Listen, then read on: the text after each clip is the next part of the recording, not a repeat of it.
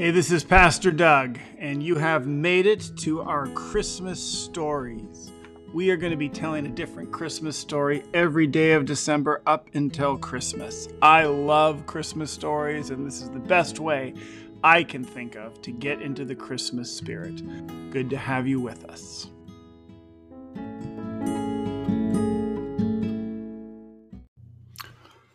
Scrooge's time with the ghost of Christmas present is winding down. He is just finishing his time at his nephew's Fred. Uncle Scrooge had imperceptibly become so gay and light of heart that he would have pledged the unconscious company in return and thanked them in an inaudible speech if the ghost had given him time. But the whole scene passed off in the breath of the last words spoken by his nephew, and he and the spirit were again upon their travels. Much they saw, and far they went, and many homes they visited, but always with a happy end.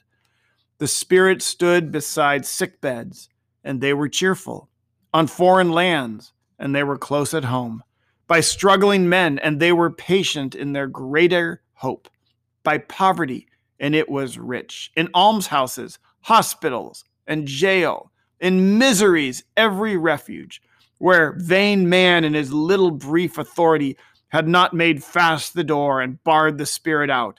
He left his blessing and taught Scrooge his precepts.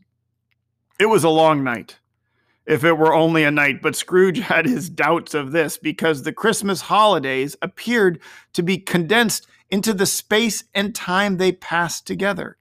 It was strange, too, that while Scrooge remained unaltered in his outward form, the ghost grew older, clearly older. Scrooge had observed this change, but never spoke of it until they left a children's 12th night party.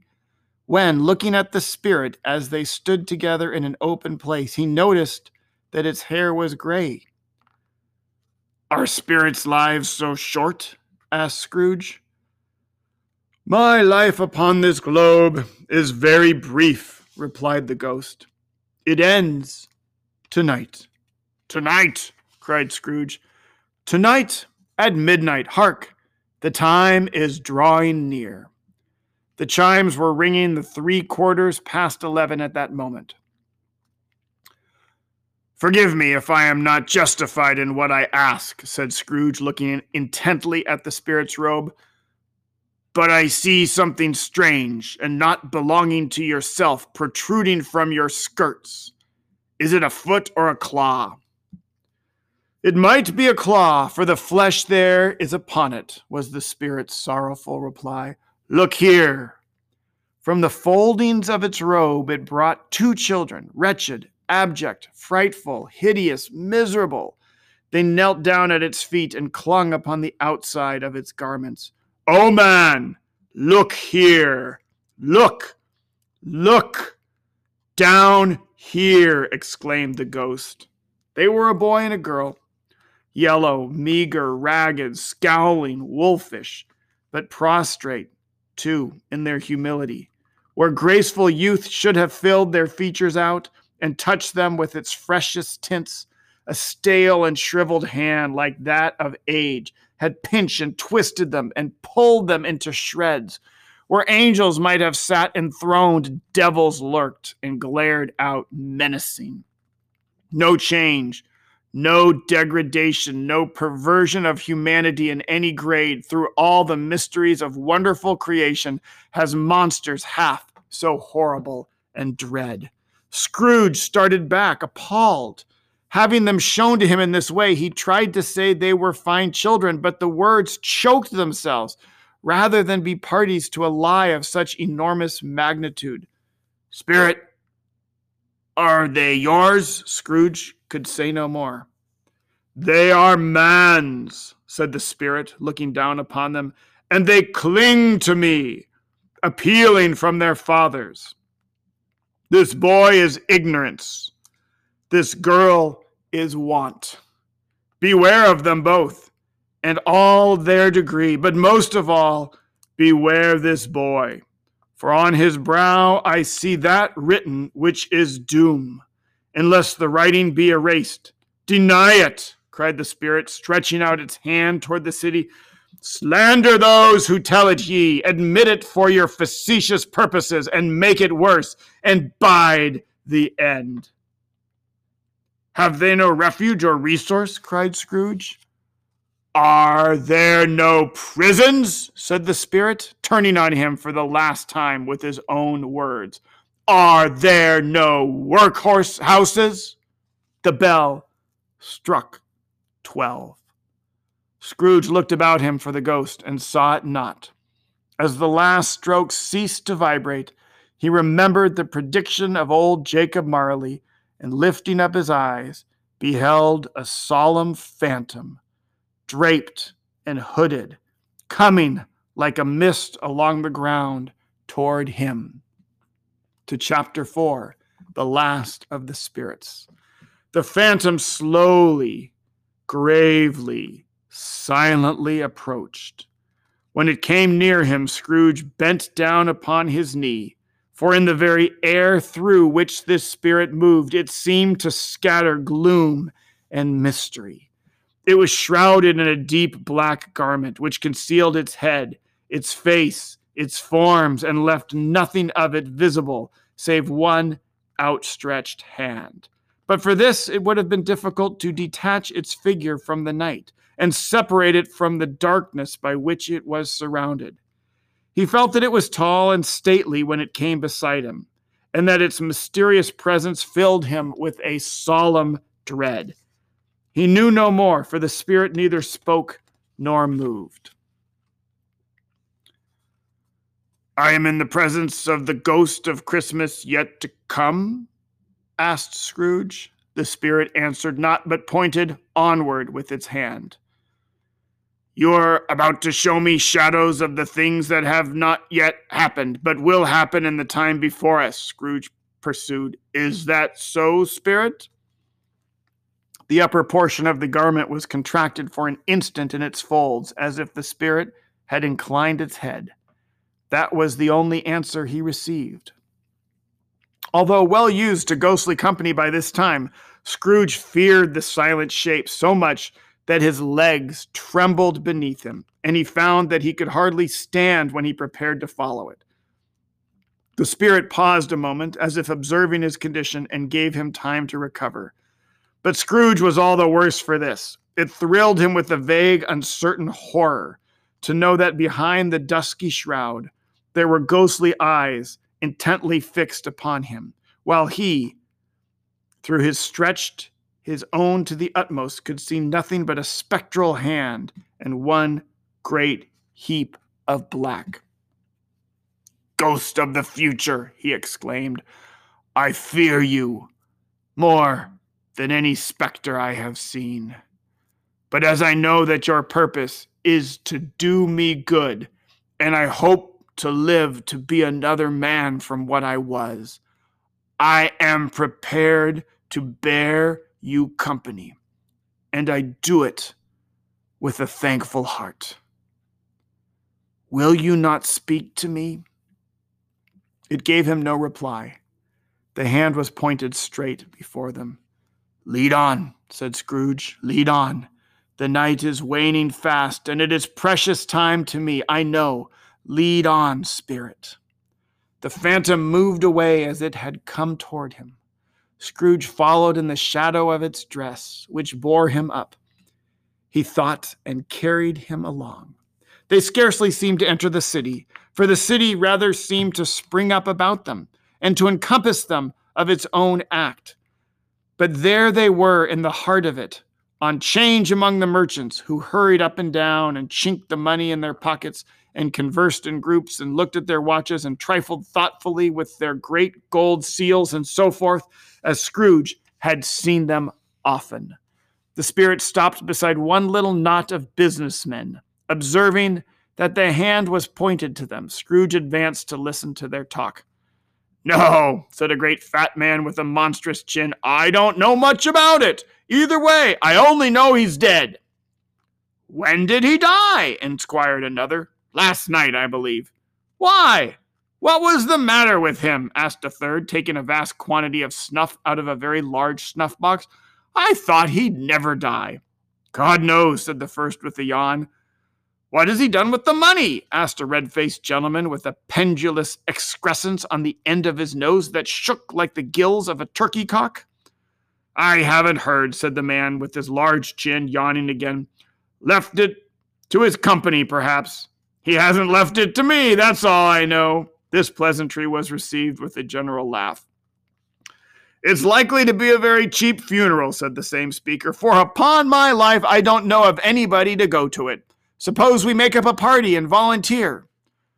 I don't mind going, if lunch is provided, observed the gentleman with the excrescence on his nose, but I must be fed if I make one. Another laugh.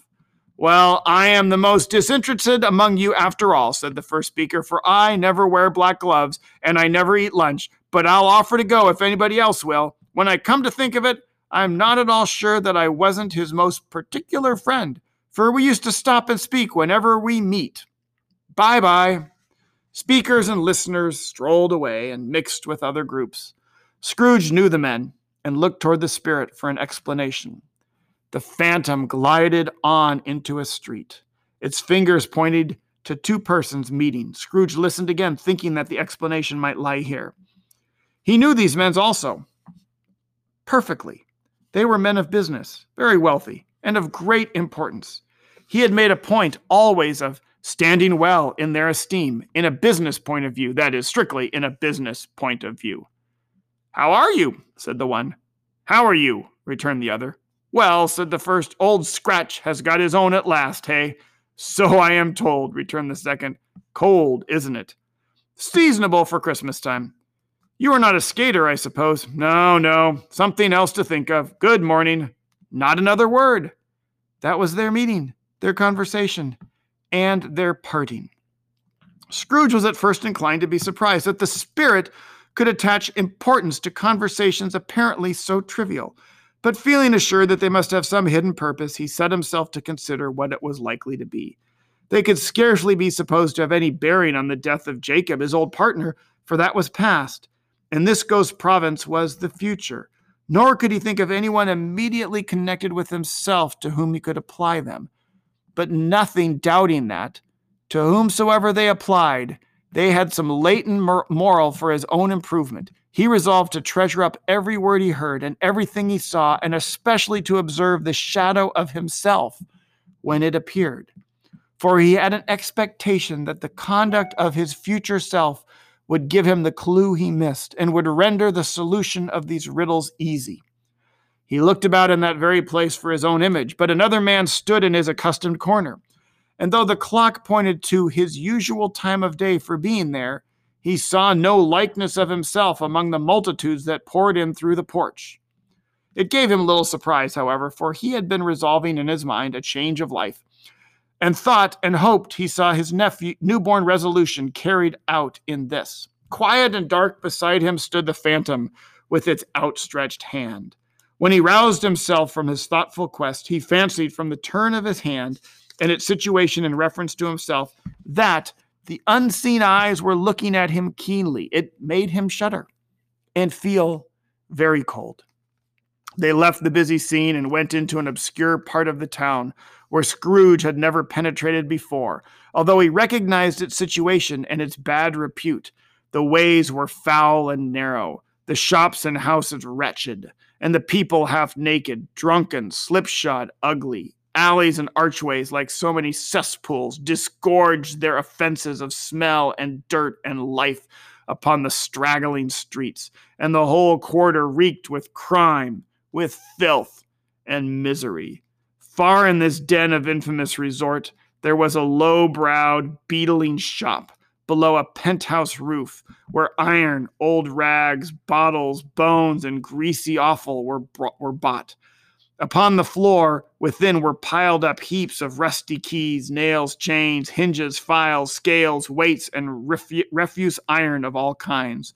Secrets that few would like to scrutinize were bred and hidden in mountains of unseemly rags, masses of corrupted fat, and sepulchres of bones. Sitting in among the wares he dealt in, by a charcoal stove made of old bricks, was a gray-haired rascal, nearly 70 years of age, who had screened himself from the cold air without by a frowsy curtaining of miscellaneous tatters, hung upon a line and smoked his pipe in all the luxury of calm retirement.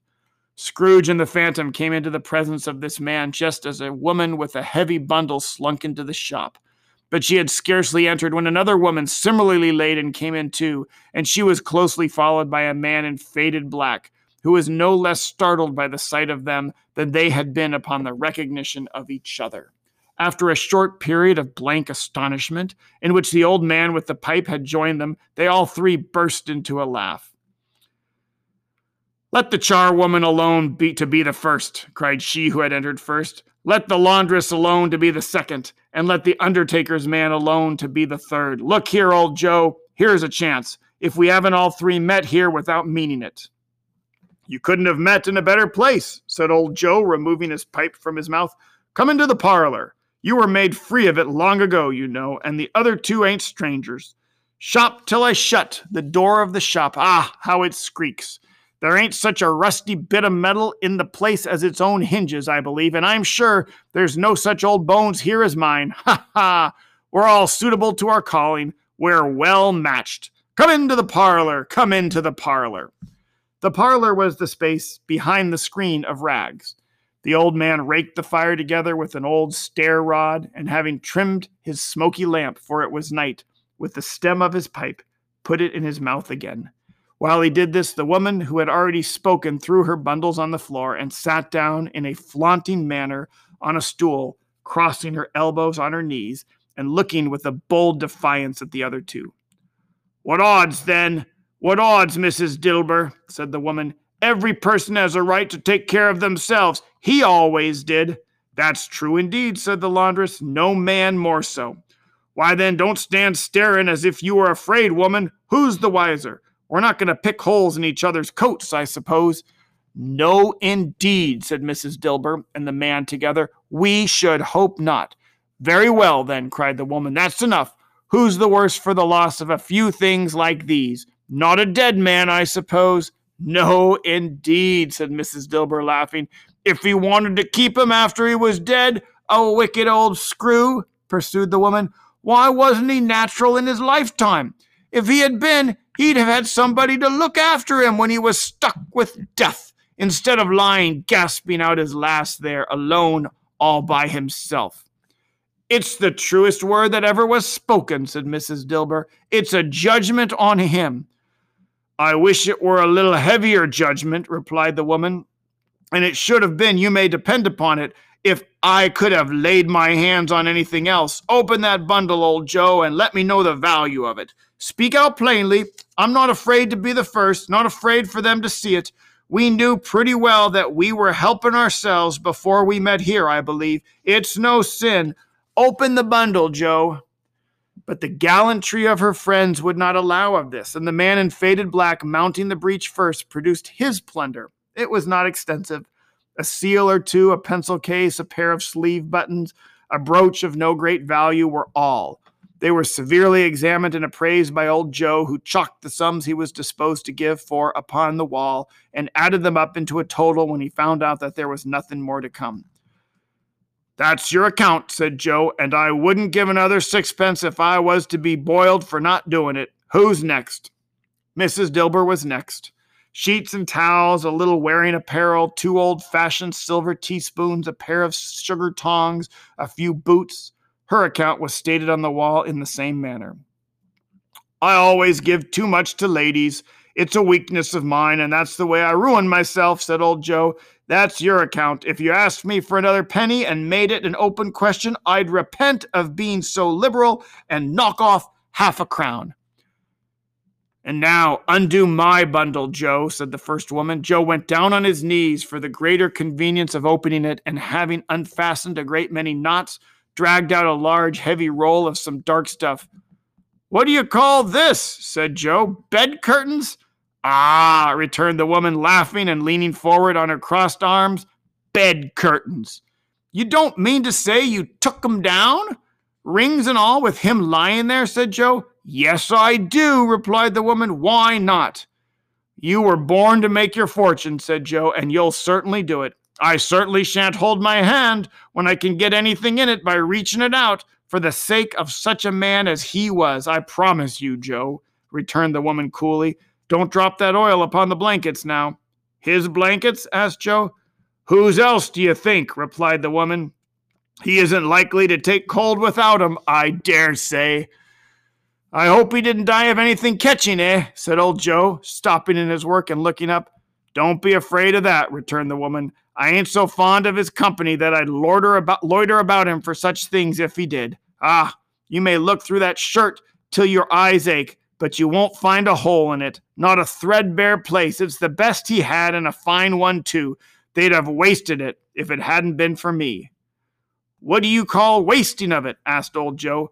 Putting it on him to be buried in. To be sure, replied the woman with a laugh.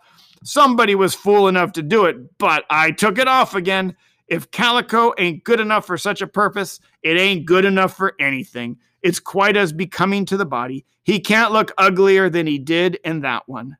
Scrooge listened to this dialogue in horror as they sat grouped about their spoil in the scanty light afforded by the old man's lamp. He viewed them with a detestation and disgust which could hardly have been greater, though they had been obscene demons marketing the corpse itself. Ha ha! Laughed the same woman when old Joe produced a flannel bag with money in it, took out their several gains upon the ground. This is the end of it, you see. He frightened everyone away from him when he was alive, to profit us when he was dead. Ha ha ha! Spirit, said Scrooge, shuddering from head to foot. I see. The case of this unhappy man might be my own. My life tends that way now. Merciful heavens, what is this?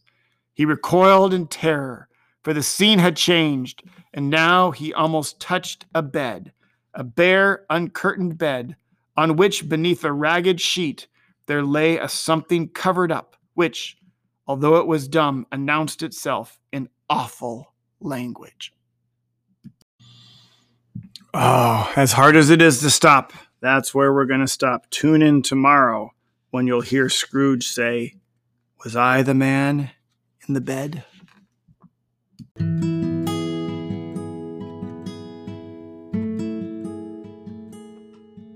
Okay, sweet dreams, and may your dreams be merry and